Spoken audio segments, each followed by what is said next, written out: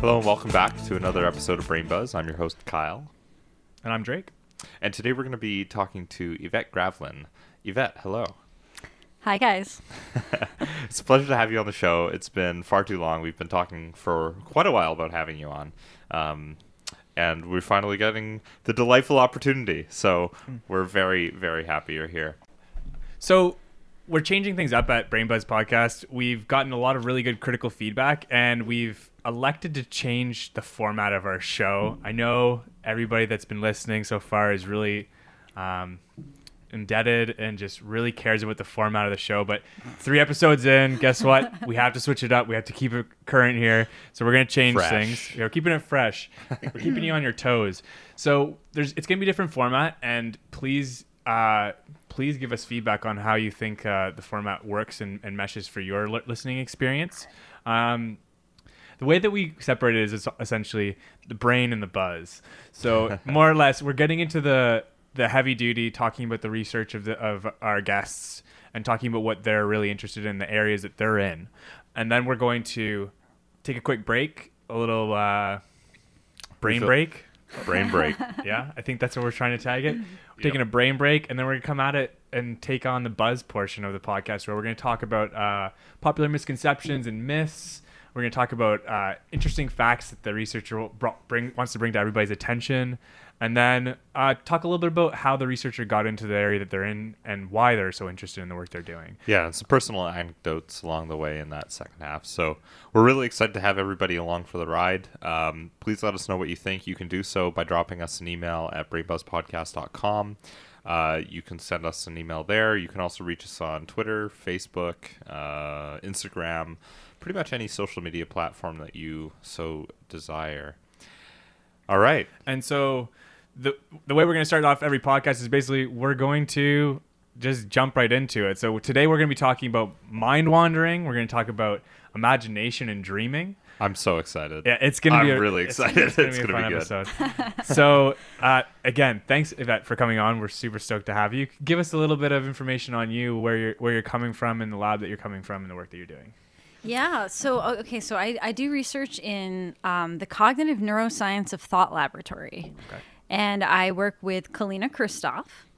We research primarily mind wandering, but we're also interested in other types of thoughts, things like dreaming, imagination, and so on and so forth. Mm-hmm. So we're going to start off every episode essentially with learning objectives. So this is the way that we are addressing this is the same way that we go about teaching courses, essentially, is you want to give everybody the idea of what the main goal of the podcast or what main takeaways are going to be for this what episode. are we going to learn throughout this show? Yeah. What is the thing? What are the 3 things or 2 things or 1 thing that we want to actually really get into on any given episode? So with that said, Yvette, what are we going to learn today? Okay, let's see here. So we're going to learn about how mind wandering, dreaming, and creative imagination are all connected. So classically or traditionally, mind wandering is sort of defined as any kind of thinking that, I guess, wanders away from the task at hand. So right, like wavering. yeah, if you are you're focused on some kind of task, like you're attending a lecture, you're listening to the professor, and your mind starts drifting away from the lecture, that would be an example of mind wandering.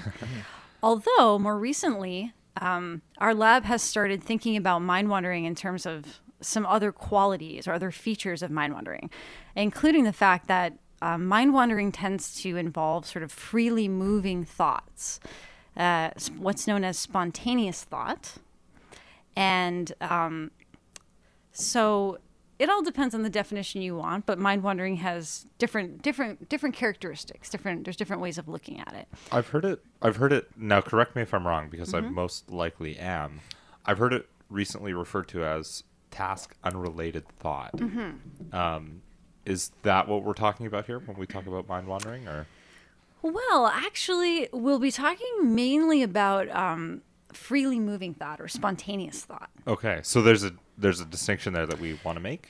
Yeah, so there's a distinction, and no one definition is correct.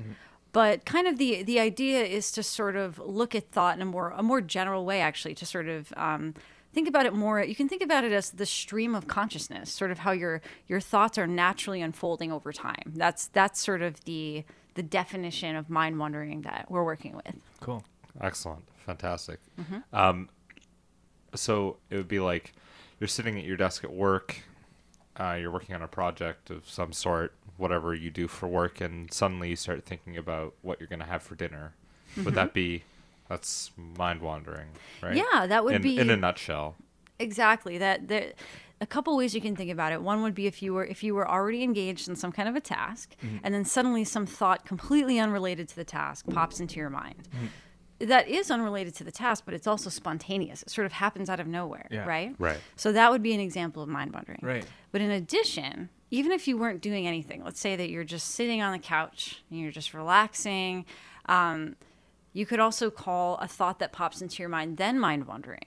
Even if you didn't have any task that you were engaging in, the fact that you had just a thought spontaneously and freely pop into your mind, that would be mind wandering as well.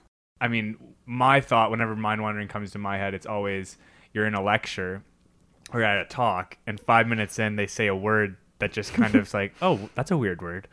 And then from that, you say, okay, I wonder, actually, that reminds me of this thing that I did 2 weeks ago. And then it starts to snowball, and now you're not paying attention anymore. And that mind wandering for some people in certain situations can actually be very problematic, I think.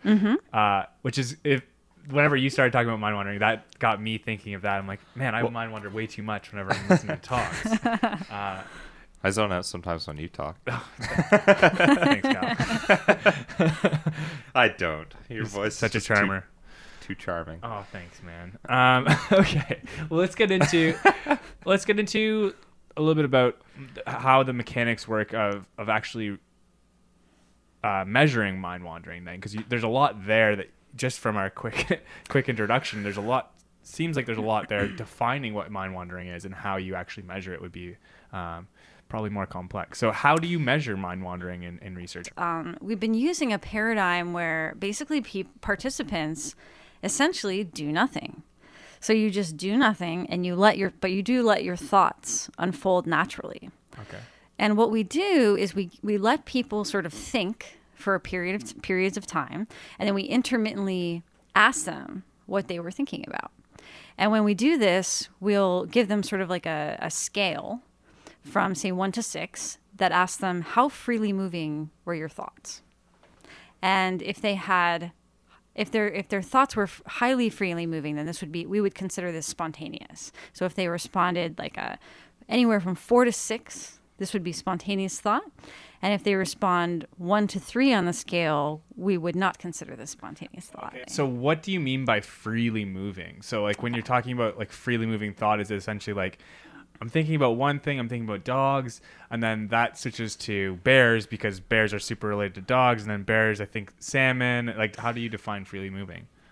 Okay, so freely moving, let's see. It would be defined as like within a given period of time. And now, granted, this is sort of subjective because you sort of pick what period of time, right? Right. But the idea is that something that's like a freely moving thought sort of just goes from first of all, it feels sort of naturally moving. Right. It actually you didn't premeditate it. You didn't think about, okay, I'm going to think about this thought right now, and then you think about it.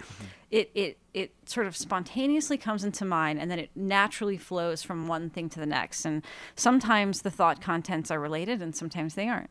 Is that the only way of measuring mind wandering? Are there other ways that people go about measuring mind wandering? Yes, I would say this use of scales that I was talking about is sort of a relatively newer way of doing it. I think our lab primarily is measuring mind wandering this way, but traditionally it was measured using the SART task, which essentially just assesses sort of the frequency with which your mind moves away from the task at hand. Okay. So the SART task is a cognitive task that we use quite frequently in the field, where participants are asked to look at a sequence of numbers and respond to every number in a particular way. So typically it's a space bar. You press the space bar every time you see a number, except when you see I think usually the number 3 is the one that's used. The idea is that it's a sustained attention to response task. Yeah, is sustained what SART attention to means. response task. Yeah. It's a bit of a tongue twister, actually. Anyways, but the idea is that it's an incredibly boring task, and the longer it goes on, the more difficult it is to remain engaged. And so it's a really effective way of disengaging people from the task at hand and inducing a little bit of mind wandering, I guess, if I'm using the term. Yeah, I think that's a great description. Yeah. Oh, thank you. And so, because I know the work that you guys do, and because you're in cognitive psychology, I know that you guys measure how the brain's functioning during this, right? How do you guys go about doing this? Because I believe I have done the SART task before as a participant. I went to a hospital and they equipped me with a bunch of electrodes into my head and put some glue in my hair. And then I was looking at a task that was really, really boring. And Sounds like the SART task to me. Yeah, sounds about right. I remember it was in the morning. They asked me to come in the morning. I was almost falling asleep. Probably not what they were going for, but how do you guys go about measuring that? And what are you measuring whenever you're assessing the brain? How do you do it, and what are you measuring? Okay, so in 2009, Kalina Christoph, my supervisor, published this great paper that's kind of a hallmark paper in the field, where she actually had people engage in the SART task in the fMRI scanner. So what they're basically neuroimaging. They were doing the task while they were doing neuroimaging. Okay. So what does... Sorry, I hate to keep interjecting. What is an fMRI and what is it measuring? So fMRI is taking pictures of your brain. I think that's the most simple response. Okay. What it's actually, the more technical description of what it's measuring, it's measuring the ratio of oxygenated to deoxygenated blood in response to neural activity. Right. But the key thing is that it's basically taking pictures of your brain. So it tells you that what it can tell you is when you're doing any given task, what brain areas become active. Right, and so an active brain area will both require more oxygenated blood, but also deoxygenate it quicker as it's being used. Yes, and also another key point is that it's relative. So it's relative activation. So if you were to say when you were when you were doing the SART task, or or when your mind wandered from the SART task, these specific brain regions, you would say they become more active relative to when your mind didn't wander away from the task, right? So it's always relative, because really your brain is always active, but it's when certain brain areas become more active that we can correlate them to the task that we're examining. Right. Yeah. We debunked the 10% myth in our second episode. Yes. Yes. So you're not using 10% of your brain. No. We know that now. And so fMRI is, we use a lot of, in research, we tend to abbreviate everything and anything at all costs. So the fMRI is a functional magnetic resonance imaging, is correct. What it stands for. And yes. Ironically, that doesn't actually tell you much of anything about what you're doing other than the imaging. Like the last word there is the only word that makes any sense. Taking some picture. Because, when you go in, I know me as a child, whenever I went in to get any scans, like a CT scan, an MRI, or an fMRI, I had no clue what was going on. I knew they were taking pictures of something in my body. And I assumed it was for a good reason. But, from my very basic understanding and your explanation of fMRI, it's more or less looking at blood flow throughout the brain. Is that or oxygenated and deoxygenated blood flow within the brain? Yeah, I guess if you think of this sequence of events, something happens in the external environment, what we'd call a stimulus in research, right? Either something happens in the external environment or a thought pops into mind. Some kind of neural activity, there's some kind of neural response that happens. This leads to blood flow to those parts of the brain. Right.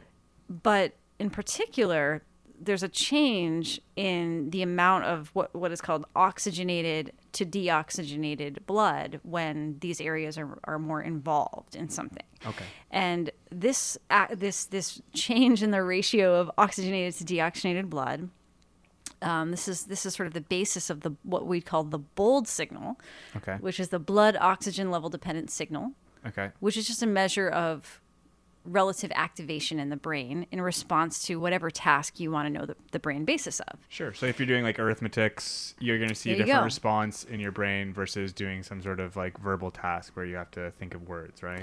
Exactly. Or something visual, right? Yeah, that makes sense. Yeah, there's some really Exactly.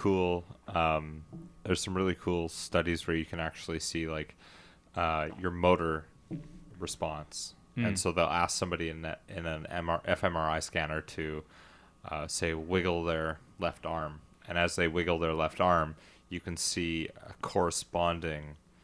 neurally corresponding part of their brain activate under this BOLD signal. Right. So the You BOLD can see signal- that. You can see the influx of oxygenated or deoxygenated. You can see that transaction within the brain through the fMRI. Right, because when this happens in response to whatever task you want to know the brain basis of, what's essentially happening is the change in the ratio of oxygenated to deoxygenated blood creates a change basically in the magnetic properties of those brain areas. And so it's called functional magnetic resonance imaging because it's picking up on the magnetic changes in the Okay. brain. So it's not actually picking up on neural activity. Right. It's the magnetic change Yes. in the brain. Interesting. Exactly, Well, I think exactly. you unpacked that perfectly because I had no clue. Now I know. Yeah. Now you We've know. now defined And at knowing least is half two the of those battle. words. Yeah. So, Yvette, we teased the episode by saying that we'd be talking about mind wandering and dreaming and imagination. And so far, we've done an excellent job talking about mind wandering. How do we relate mind wandering to dreaming? What is the connection there? Okay, so the connection is that mind wandering or dreaming can be thought of as mind wandering during sleep. And what I mean by that is that if you think of mind wandering as a form of thought that sort of emerges spontaneously without effort, that's exactly what dreaming is. And in fact, it turns out that both in terms of your subjective experience, sort of your internal experience of spontaneous thoughts, as well as the brain areas that support spontaneous thoughts, there's continuity between mind wandering and dreaming at both cognitive and neural levels. Wow. That's really cool. I didn't actually know that. So when you say at cognitive and neural levels, do you mind just ensuring that we're on the same page? I want to make sure that we understand what we're talking about. So cognitive would be basically your subjective experience. It's basically what you really how you experience the world on a day-to-day basis. What you can report. Mm-hmm. You can say like, I'm feeling this way, or I'm having mental imagery of this thing, or I'm having this thought. It's sort of Right. what's reportable. Okay. The neural level would be sort of the BOLD response that we talked about. So what areas of the brain become more active Right. during either dreaming or mind wandering. So the cognitive aspect is what you can report the morning before, as you wake up. Mm-hmm. When you wake up and you report like, oh, I just had the wildest dream. right? Exactly. Those are your Exactly. cognitive responses, and then your Yes. neural is actually, if you were in an fMRI when you were doing that, we could show this brain activity going on. Exactly. Right. You can show sort of a picture of what's happening in the brain Great. during this thing that you've just reported subjectively. Perfect. Okay, so that makes a lot of sense then. So Yeah. the cognitive and the neural aspects together make a lot of, or they give a lot of more information than just one or the other. Yeah, absolutely. And that's a really important part of what I research and what the Christoph Lab researches is we try to connect subjective experience with neuroimaging, with the brain basis of whatever we're subjectively experiencing. Awesome. Yeah. What are you trying to figure out with regards to mind wandering and dreaming? So, so there are actual sleep researchers that are waking people up in the middle of the night and examining using a different type of neuroimaging, EEG, which is basically just measuring brain waves. Electroencephalogram. Right? Exactly. Electroencephalography, right? Something like that. Say that 10 times really fast. Yeah. That's why we say EEG every time. Yeah, and previously, before coming to UBC, I worked in some of these sleep labs, and that's actually what I did. That was my job. I stayed up all night. I watched people's brainwaves in real time, and I woke them up for their dreams. And so that tends to What be... are you thinking? Yes. Yeah, I'd say, Drake, please report now. And then you'd kind of groggily say what you were thinking about. Yeah. Fuck off. Actually, someone said that to us. True story. First participant I had actually said, fuck you. It's like, you signed up for this. Yeah. That's so funny. He withdrew consent at that moment. You're like, yeah, that's... Okay, so that's the most traditional way to measure dreams. There's not that many dream labs even in the world. There's a limited number of actual, especially neurobiological dream labs that are also trying to understand, the brain basis of dreaming. But usually they use EEG, and some labs, very few labs, will also use neuroimaging. And this is sort of this is an area where I think we need more of this. We need to see. You can do, for example, neuroimaging of sleep. You can have people fall asleep in the scanner, which is actually very difficult because the scanner is really loud. It makes a really loud hammering noise. If any of you have any of you ever been in a scanner? Yes. yeah. Okay. It's very loud. It's really loud, Yeah. so it's difficult to get people to fall asleep. And which is one of the massive methodological issue. It's one of the reasons we don't fully know the brain basis of dreaming. Nobody knows that to this day, and the reason is because we still are trying to find better methods for how can we even get people to fall asleep in the scanner. So, Yvette, now a question that I might have would be, we can get people to sleep by doing all sorts of things to them. We can keep them up for extended periods of time. We can give them a cocktail of drugs to make them fall asleep. But would that, or does that have methodological implications? Does that have real world implications and limitations to what you'd be able to extract if we were to do that? Yes, it absolutely does. In fact, that's the key problem. So most labs that have tried to examine even just sleep alone without dreaming, they'll sleep deprive the subject, sometimes for up to 24 hours. And the issue with that is that sleep deprivation actually causes changes in the brain. Right. So right there, you have kind of a confound. That's a confounding variable. You're trying to know what is the brain basis specifically of dreaming, and you want to know that pure data, right? But if you've sleep deprived the participants, how do you know that the brain activity, the brain pictures that you're obtaining, how do you know that it's not just something to do with sleep deprivation? Like, is it dreaming, or is it that they're sleep deprived? And so actually more recently, there have been some attempts. It's very cutting edge research, and not that many people do it. But one person that is trying to do research without sleep depriving participants is this guy named Martin Dressler at the Max Planck Institute, and he's done amazing work with lucid dreaming in the scanner. And so, could you define what lucid dreaming is? Yes, lucid dreaming is. So we talked about how dreaming was a form of spontaneous thought, and it happens without effort. Lucid dreaming is still spontaneous thought. Some people define it differently, but the key idea is that you can actually exert. Well, first of all, you become aware that you're dreaming while you're dreaming. Right. And then another kind of feature or characteristic of lucid dreaming is that sometimes you can actually control. You can use what we call deliberate constraint in the Christoph lab. You can sort of control the direction of your dreams while you're dreaming them, and not everybody has these experiences. Some people do. But Martin Dressler did some amazing research, one of the only studies in the world that actually did this successfully, where he had someone who lucid dreamed very frequently and was able to actually control the direction of their thoughts while they were in the scanner.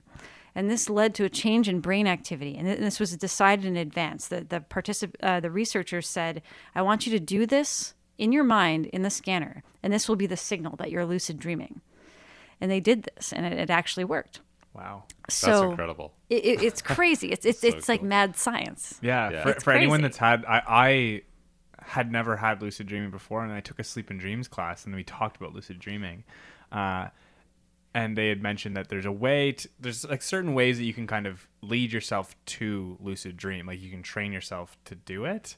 I forget honestly the protocol that I did to kind of get myself into that mentality, but I think it was like the half hour before I went to bed, I was like, I'm going to dream tonight. And I'm going to, as soon as I realize that I'm dreaming, that's when I'm going to start to try and change things in my dream. And eventually I ended up doing that. And I believe it. It's a very interesting experience. Knowing that you're dreaming and being able to catch yourself in a moment. You're like, wait, that wouldn't actually happen in real life. Am I dreaming? Oh, maybe I am dreaming. Yes, I'm dreaming. And then doing stuff actually actively engaging in your dreams. It's very cool. Yeah, it's kind of crazy, and some people are really crazy about lucid dreaming. That's not why I got into it. I am a lucid dreamer. I do lucid dream, but I don't actually try to do it. It just kind of randomly happens.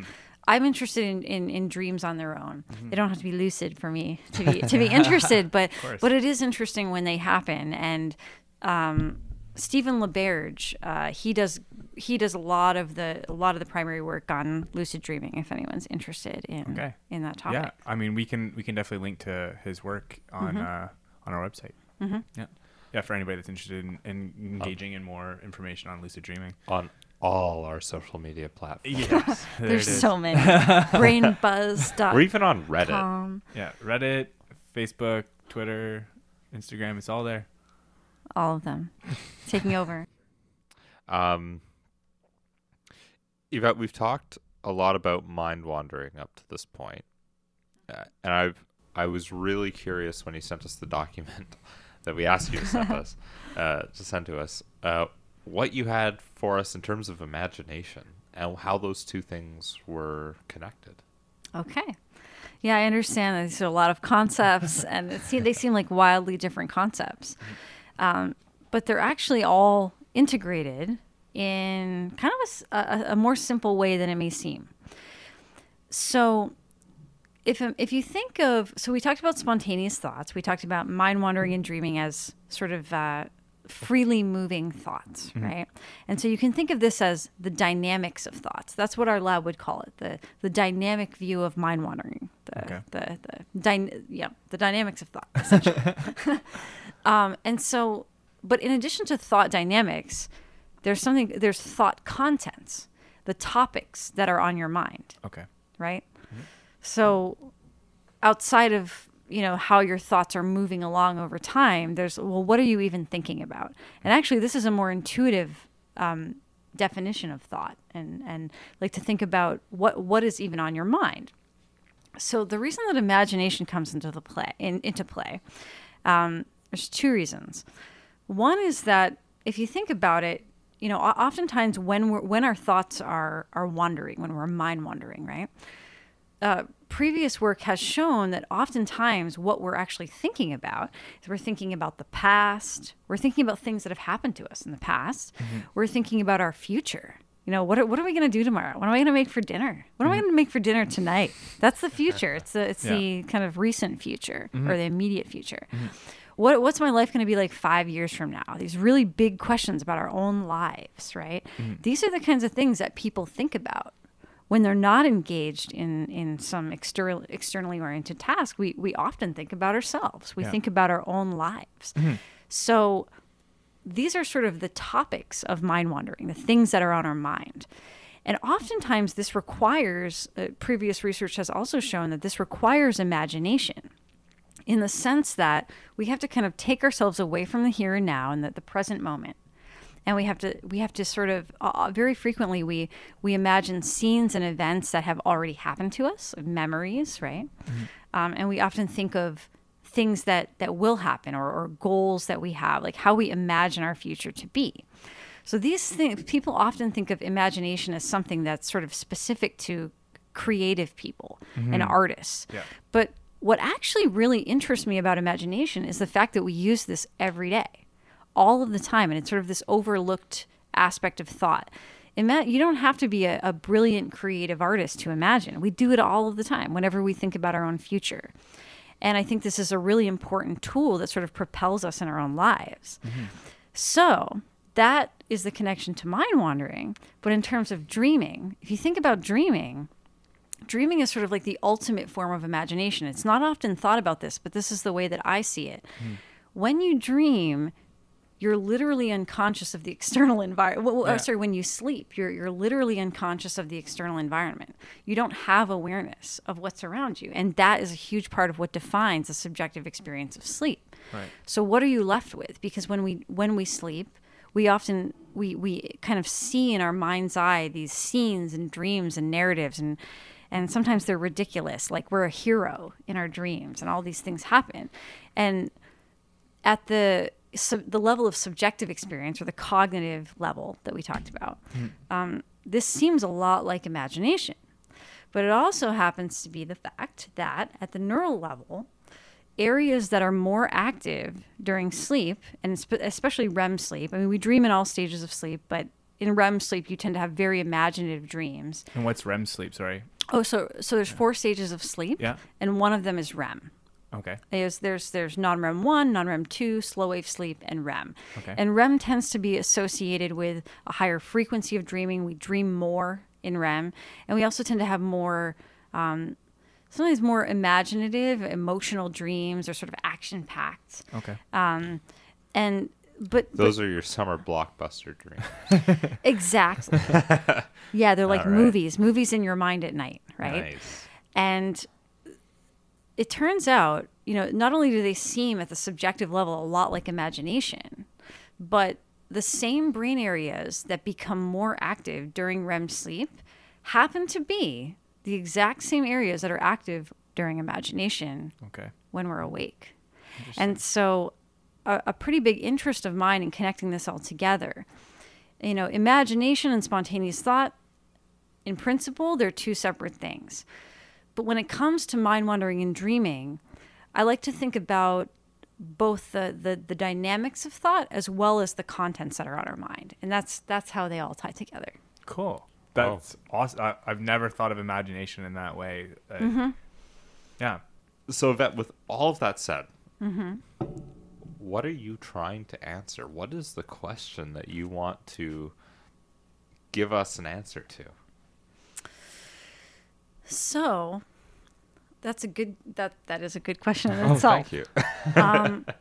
Ultimately, I love neuroscience, and I simply want to know the neural basis of these things. That really is it. I love knowing. I want to understand what is going on in the brain, during mind wandering, during dreaming, during imagination, understanding the similarities and the differences between these highly overlapping types of thought. So that's sort of a personal interest is what's happening in the brain. Yep.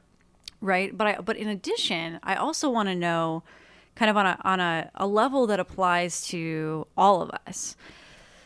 I think that oftentimes when people think of things like thought, and especially imagination, people think, oh my gosh, you can't research that. It's crazy. Dreams and imagination are crazy. It's just too crazy. You can't do it. It's like some Charlie in the Chocolate Factory, Willy Wonka shit. Yeah. Exactly. Like, people tend to think you can't research that. That's our imagination's like, what? You can't even predict what's happening. Well, I would argue that actually imagination, while on one hand it's kind of characterized by the fact that you're generating new things that are unpredictable, a big part of what interests me in imagination is actually that it's more similar across people than people often think.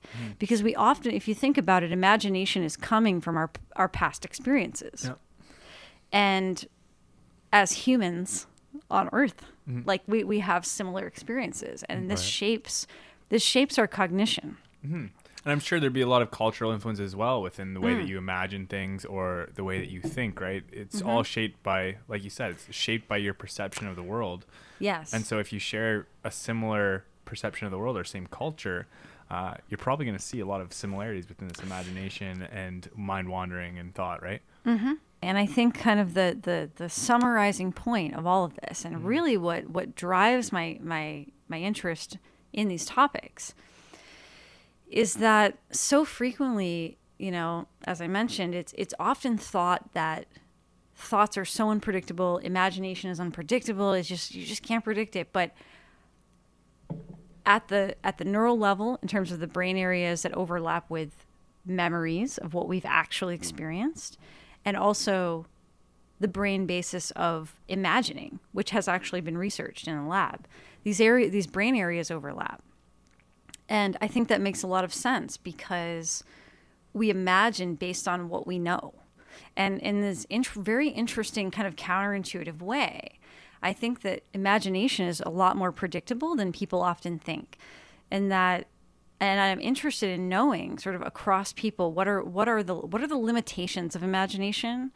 While the specific contents might change, what are the parameters that sort of constrain imagination such that we all imagine, what are the similarities and differences across people, essentially, when imagining? And so how would you, and again, this is like the point you made, like you can't measure imagination, and people think it's like it's impossible to measure. Mm-hmm. How would you go about measuring first off the content, because you're saying you want to look at the difference between content in the way that Kyle imagines things and I imagine things and you imagine things, and then how our brains are also functioning at the same time, right? The actual dynamics of the brain during those imagination periods where you're imagining things. How do you go about measuring that? Is it through fMRI? Is it through like EEG? Like how are you going about that, or how do you plan to go about that? Okay, so this actually relates to the work I'm doing right now. So the way that you examine it is, first of all, you have to sort of ask people, what's on your mind. Experience sampling, right? That's what the method is called. So I use experience sampling, where we sort of say to the participants, tell me everything that's on your mind. Actually, it's a specific type of experience sampling. It's called descriptive experience sampling. But the main idea is that the person just literally tells you everything that's on their mind. Okay. And so you can sort of see the contents that you wouldn't normally be able to see unless you ask them. Mm-hmm. So that's the first part of examining imagination and the contents of thought in general. So the second thing in terms of sort of a a way of looking at imagination is if you know that memory and imagination overlap, both in terms of your subjective experience of it, what you see in your mind, and also in terms of overlapping patterns of brain activity. If you think about how we remember things, and you think about concepts and how not only do we remember specific events, but we also learn how to kind of extract general patterns of all these different, seemingly widely different things that we've experienced, and we sort of categorize them. Categorization is kind of a basic principle of the mind. Mm-hmm.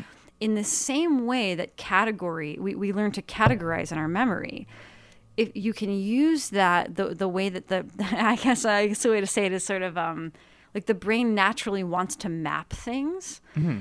And because those same brain areas are active during imagination, you can sort of reverse engineer what's happening in the mind. If you think of imagination in terms of categories, you can actually break apart the contents of people's thoughts. So frequently we imagine scenes, something called scene construction, mm-hmm. where you see sort of you have an environment, people, objects, and events. You can imagine these things. Well, we also, where does that come from? Well, we see it every day in our perception. I mean, thinking of like stereotypes, and other things like that, you're mm-hmm. essentially, as a human, it's easier to categorize something as a large group. Mm-hmm. So people in this group, in group A, generally will do this, and that's a stereotype.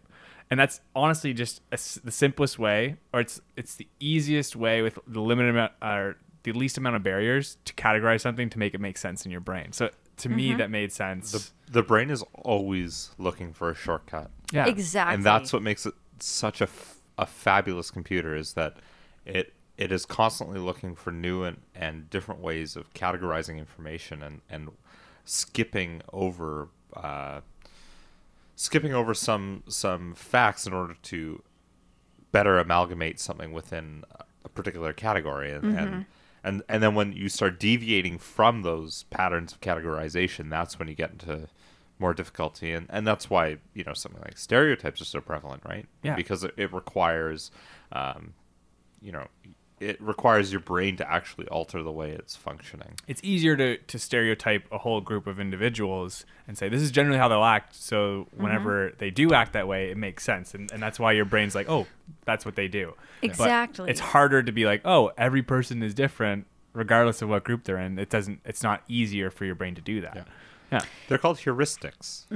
Yeah. I should say that right now. That's exactly it. Schemas, heuristics. Exactly. These are mental shortcuts that we make and take and design. We're specifically building these shortcuts so that we can compute more easily. And then we can also predict the future. And so this is a really important thing from an evolutionary standpoint. Yeah. What are we always trying to do? Well, as humans, we want to predict the future. And so there's been a lot of research on this recently as well, is that, going back to the idea that imagination isn't just restricted to creativity. Imagination allows us to literally plan for the future. It's a very adaptive function. If you didn't have imagination to plan for the future, you'd just be repeating the past over and over and over again, which is completely maladaptive. And in fact, this then relates to clinical psychology, which is a whole other area that we won't go into. Yeah. What I'm doing is basic science. It's sort of like what is happening in everyday people. And if we know what's happening in everyday people, we can know more about sort of the heights of human flourishing, like creativity and art. But we can also know what's happening in more maladaptive thinking, which would apply to clinical psychology. Yeah, I think it's really interesting, and hearing about the methodology of how you would approach imagination. It's actually quite funny because it makes us sound a lot more boring as humans, because you have to categorize this, right? Everybody's not super unique. No one's a special snowflake. We're all impacted by the same things, and culture does impact us. And you can categorize imagination, which I think the word itself just kind of seems like it's on its own. Like people that have imagination are just so unique and creative. Right. But no, we're not that creative. We all have imagination. Yeah, we all have imagination, and it can be categorized. And that's how we can come up with these questions and answers, right? And the way that you're approaching it is very interesting. All right. And with that, let's head into our brain break. Let's take a moment, refresh ourselves, fill your glasses, and we'll come back and we'll talk to Yvette about some myths, misconceptions, and some history of the science. That's lovely. All right. We'll see you guys on the other side. It's the end of the world as we know it. It's the end of the world as we know it. It's the end of the world as we know it, and I feel fine. It's the end of the world as we know it. It's the end of the world as we know it. It's the end of the world as we know it, and I feel fine.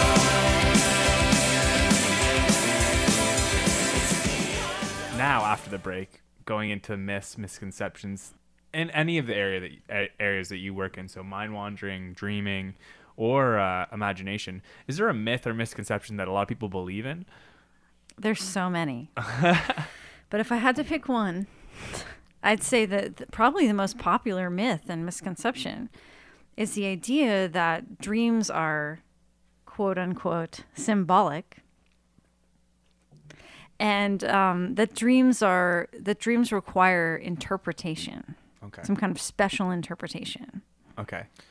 So you're telling me if I'm like drowning in my dream, that I shouldn't be associating that water symbolically as It's not symbolic of our graduate student careers. of me drowning in my my research. Yeah. So don't do that, is what you're saying. That's what I'm saying. But a lot of people tend to want to do that, or want a lot to. of people want to do it. Right. And so why has that? What has kind of perpetuated that myth? Do you think? So that's a great question.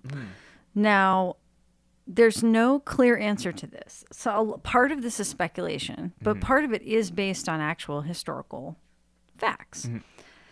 So this sort of originated, who knows how early it originated, because written history, we don't know. We only know as much as has been written. But we do know, way back in the day, ancient Egyptians, bringing it back to the ancient Egyptians. Beautiful. Damn. They thought that dreams were messages sent from the gods. So there was this idea that dreams are these powerful messages sent from the gods. Fast forward to the 19th century, Sigmund Freud and Jung, Our boy. great guys, but Damn it.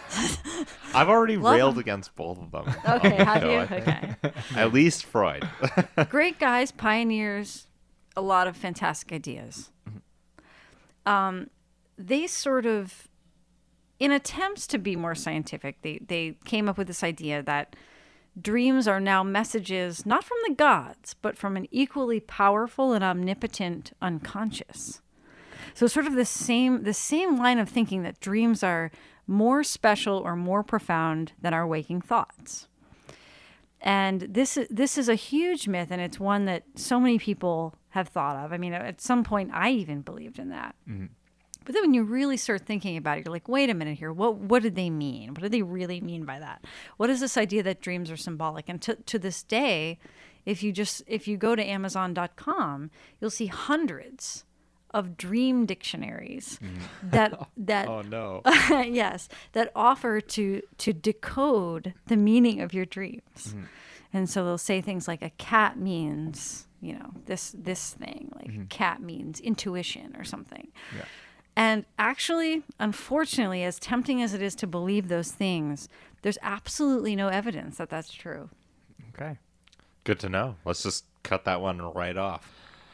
Yvette, I think when you are talking about dreams and our desire to kind of interpret them, I'm kind of struck by this idea that we're trying to infer meaning from something.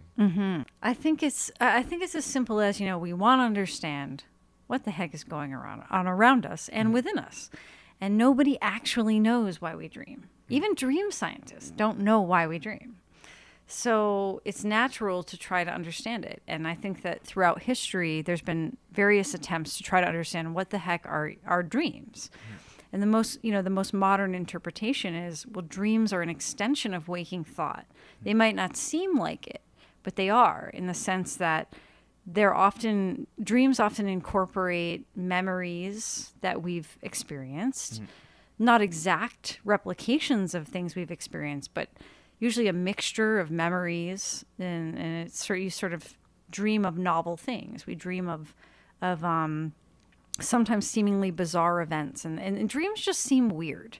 Just on a subjective level, they seem weird. And so we're just trying to, I think it's as simple as we're trying to understand where is that coming from, and nobody really knows. So Yeah, I mean, the myth kind of stands up on its own legs, because people, like Kyle said, and like you said, people want to have they want to associate some sort of meaning to what they're thinking or what they remember themselves dreaming about, right? I always wanted to, again, I did the exact same. I wanted to kind of interpret what my dreams meant, or what am I I think thinking? we've all been there. Yeah, if of we're course. really honest with ourselves, especially in psychology, we've all been there. Yeah. We want to know what's going on. Yeah. And with so our like, dreams. what was I thinking about? Like, so the way that I would interpret it would be, what was I thinking about before I went to bed? Was it an exam coming up? Was it deadlines? Was it money? What was it? Right? Was I stressed about a family member? Things like that. And then trying to interpret that based on what was in my dream. It could just very well be that I was thinking about this before I went to bed, and now I'm associating with what I was thinking when I wake up, because I'm also thinking about it when I wake up. Exactly. And that sort of illustrates, what I was saying earlier about the continuity between our waking thoughts and dreams. Oftentimes, dreams are thought to be completely distinct from our waking thoughts. And it's understandable, because they sort of seem that way. They're actually more emotional a lot of times. They seem more emotional, more engaging. We don't have awareness of the external world while we're sleeping. So it's almost like you're sort of trapped in your imagination, right? You're dreaming and you're very absorbed. People have talked about the kind of immersive self-absorption in dreams. And so they just seem really weird. And so there's this tendency to kind of think, well, they must be so different than our thoughts. But actually, sort of my own thinking about the topic and sort of recent conceptualizations of it is that dreams are an extension of our waking thoughts. They might not seem it for various reasons because they are different than our waking thoughts, but they have a lot of similarities with them as well. Right. So if you're analyzing your stress and kind of thinking back about what's going on in your head unconsciously through your dreams, and it's serving a benefit to you, is that a bad thing in the end? I think the way that I see it, it could be good if you're trying to reflect on what you're thinking about before bed, but not really putting too much, too many eggs in one basket where it's like, oh, my dreams are out of my control, and what I have to whatever my dream's telling me through this dream book analysis book that I'm reading is now, it's like, it almost sounds like horoscopes to me, where you put too much weight on What's something. your sign? Taurus. How about you, Kyle? Pisces. Okay. Why the hell do I know this? I'm a Scorpio. Scorpio. See, none Total of this means Scorpio anything. move. That's exactly right. I have no clue. In a future episode, We'll Yeah. talk about horoscopes. we do Yeah, talk actually, we about do. horoscopes. Yeah. It comes up in our episode about Teaching with Dr. Ben Chung. teaching with Dr. Ben Chung. Yeah. Teaser. Future episode yeah. teaser. So, I So mean, to return to your question. yeah, to return to my question. now that we've Sorry. I completely like that derailed random this segue. It's conversation. great. What do you suggest that people do when it comes to dream? How should people address their Okay. dreams? Should they interpret them, or should it just be a dream's a dream and let it be? Yeah, that's it's an excellent question because you can't just say don't interpret your dreams. Everybody's going to think about their dreams if you remember your dreams. So here's kind of, this is somewhat prescriptive, right? So nobody has to actually take this advice. If you think about thoughts, so if you think about the fact, so, in the past, people have said, well, dreams contain a hidden meaning that you need an expert to decode them. There's no evidence for that at all. It's actually very tempting to think of that, but it's not true. But what there is evidence for is that dreams do contain very frequently, like our emotions, things that we're feeling during the day, our thoughts, memories, things we want for the future. And even outside of research, just on a personal level, I mean, I see this all the time. And I really think that's the case. But if you think about thoughts, if you think about dreams as thoughts, in the same way that I think you should introspect upon your life and things you're thinking about, I think actually thinking about your dreams, if you treat them as thoughts, even if they might be kind of wacky thoughts, right? There's a lot of imagination going on. 98% of our dreams are novel simulations of reality. They're not actual memories of the past, although they do incorporate fragments of our memories. Even if they seem bizarre, if you treat dreams as thoughts, I think it's just as worth reflecting on our dreams as it is reflecting upon our thoughts.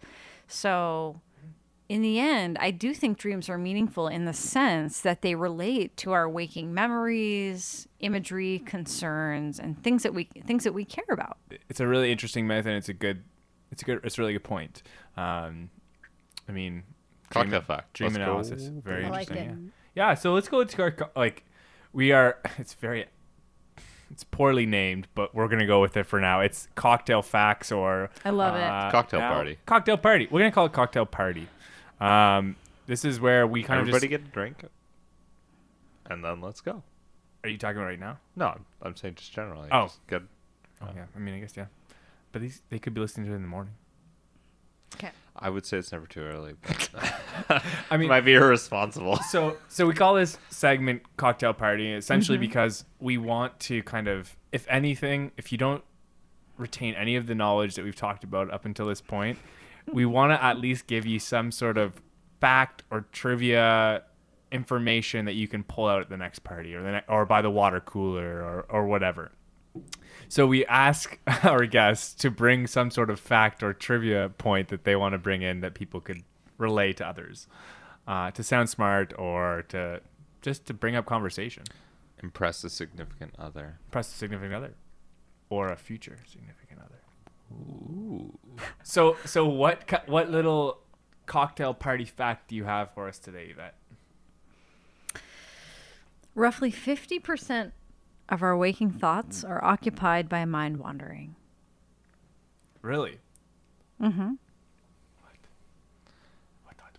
So how is that measured? I'm interested in like, is that just like a analysis of thought? Like how is that? How is it measured? Yeah. How's the frequency measured? Yeah. If you Really if you probe people's, it was first measured by Gilbert and colleagues at Harvard University. They probed people's thoughts throughout the day using smartphone experience sampling, smartphone thought probing, I guess you could call it. Mm-hmm. And they found that roughly 50% of the time, people were mind wandering, essentially. Right. So throughout the day, they were asked, what were you just thinking about? Mm-hmm. And then they would report, and it would be some sort of mind wandering 50% of the time. Exactly. That's really interesting. Mm-hmm. Yeah. I have more. That's so cool. I have more percentages where that came from. Oh, let's hear Oh, the yes. percentages. We'd love to Yes. hear them. Yeah. Okay, so going to the topic of dreaming. Mm-hmm. So people often think that you only dream in REM sleep. This is yet another myth, right? Mm-hmm. And there's reasons for this historically, but we actually dream in every stage of sleep, but in different degrees. So we dream in REM sleep 80 to 100% of the time, meaning that 80 to 100% of the time that you wake someone up from REM sleep, they will report a dream. But in non-REM sleep, which includes non-REM 1, non-REM 2, and slow wave sleep, people will dream anywhere from 30 to 70% of the time, which is a very wide, some wide variance. Yeah, wide range. There. Wide range. There's a wide range, but depends on the study. But various studies have shown that we actually also dream in non-REM sleep as well, That's interesting. Yeah, and to a lesser degree. That's definitely another like misconception. So a lot Exactly. of people say, Lots "Oh, of them. you only dream in REM," but that's not necessarily true. Yeah, it's great. I mean, thank you for the myths and the cocktail facts, the cocktail party facts, or the water cooler facts, wherever you're going to be whipping those out next time you have a conversation with somebody. The water hole. A water hole. The Yeah, water hole. typical water hole facts. Just getting the old water from the watering hole. Hashtag edit. I think we'll keep that. I think You should keep it. Amazing. So, I mean, at the end of this, we also want to kind of get an idea of what got you interested into psychology, or what got you into the work that you're doing. I mean, so just quickly, like, what was the draw to psychology? So why did you get into psychology? Well, I mean, part of it was probably familial influence. My mom works in the psychology field. She's a guidance counselor. Okay. And she had this huge bookshelf full of amazing books on psychology, medicine, anatomy. And actually from a really early age, I would try to read these books. And I would scour the depths of consciousness. But really, I had no idea what I was reading in elementary school, we'll say. And then I thought to myself, well, what is going on here? And I guess it's hard to say where it originated, but I've always been really interested in consciousness, things that we think about. And so this sort of eventually emerged into an interest in sort of the inner experiences that we have. And also I had an interest in biology, the brain basis of our psychology. Great. And that was like the follow-up question essentially was what got you into specifically mind wandering and dreaming, right? And imagination. Knowing you well is that you very much you do encompass or encapsulate the mind wandering researcher, where you're always thinking critically, and then I'm talking to you, and then you say, hold on a second, I'm having a thought. And then you go a different direction, but it's a direction that was loosely connected, but I didn't catch it.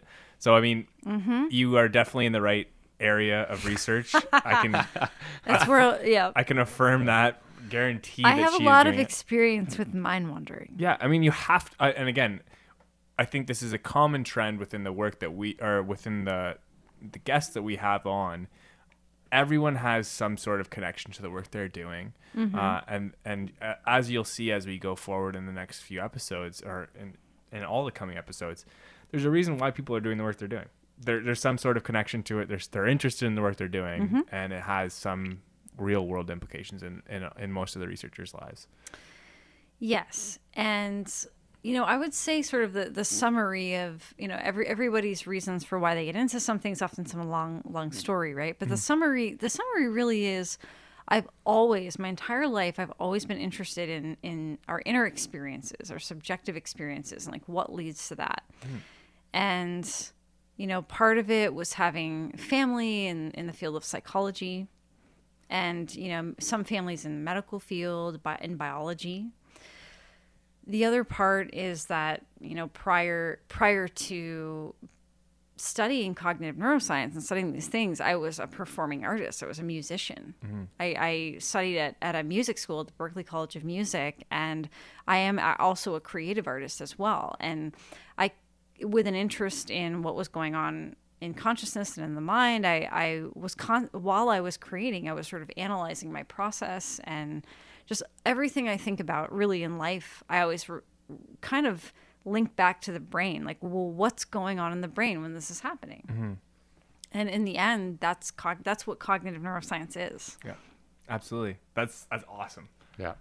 That feels like the perfect spot to call it. So it's a pleasure having you on. Thank you again. Absolutely. Well, thanks so much, you guys, for inviting me.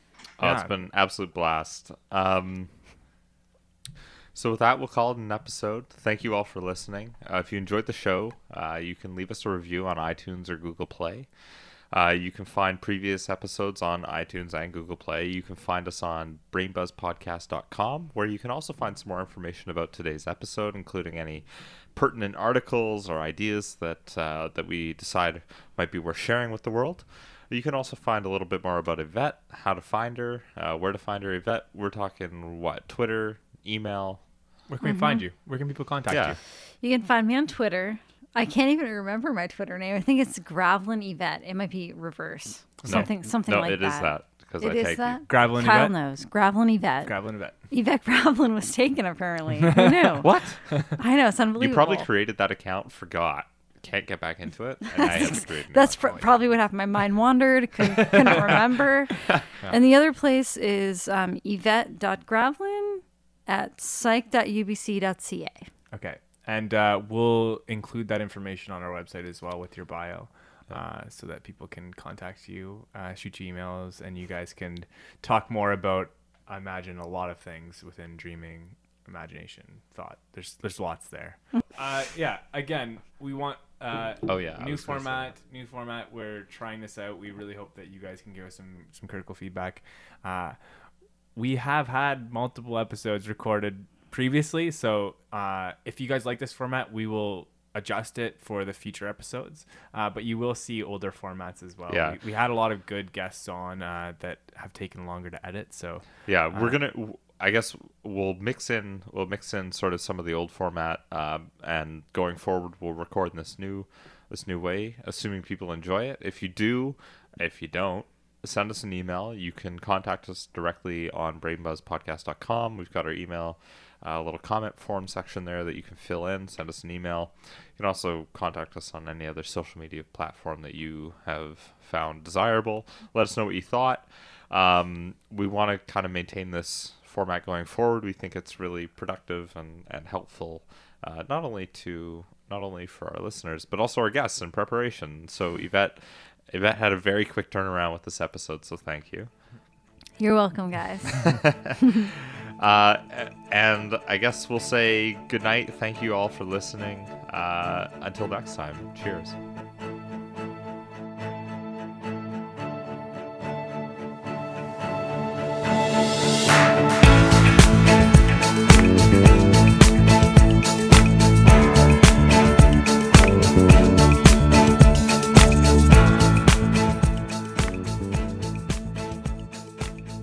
Everyone has had a dream that they're flying. of course we have. And everyone has had a dream that their teeth are falling out.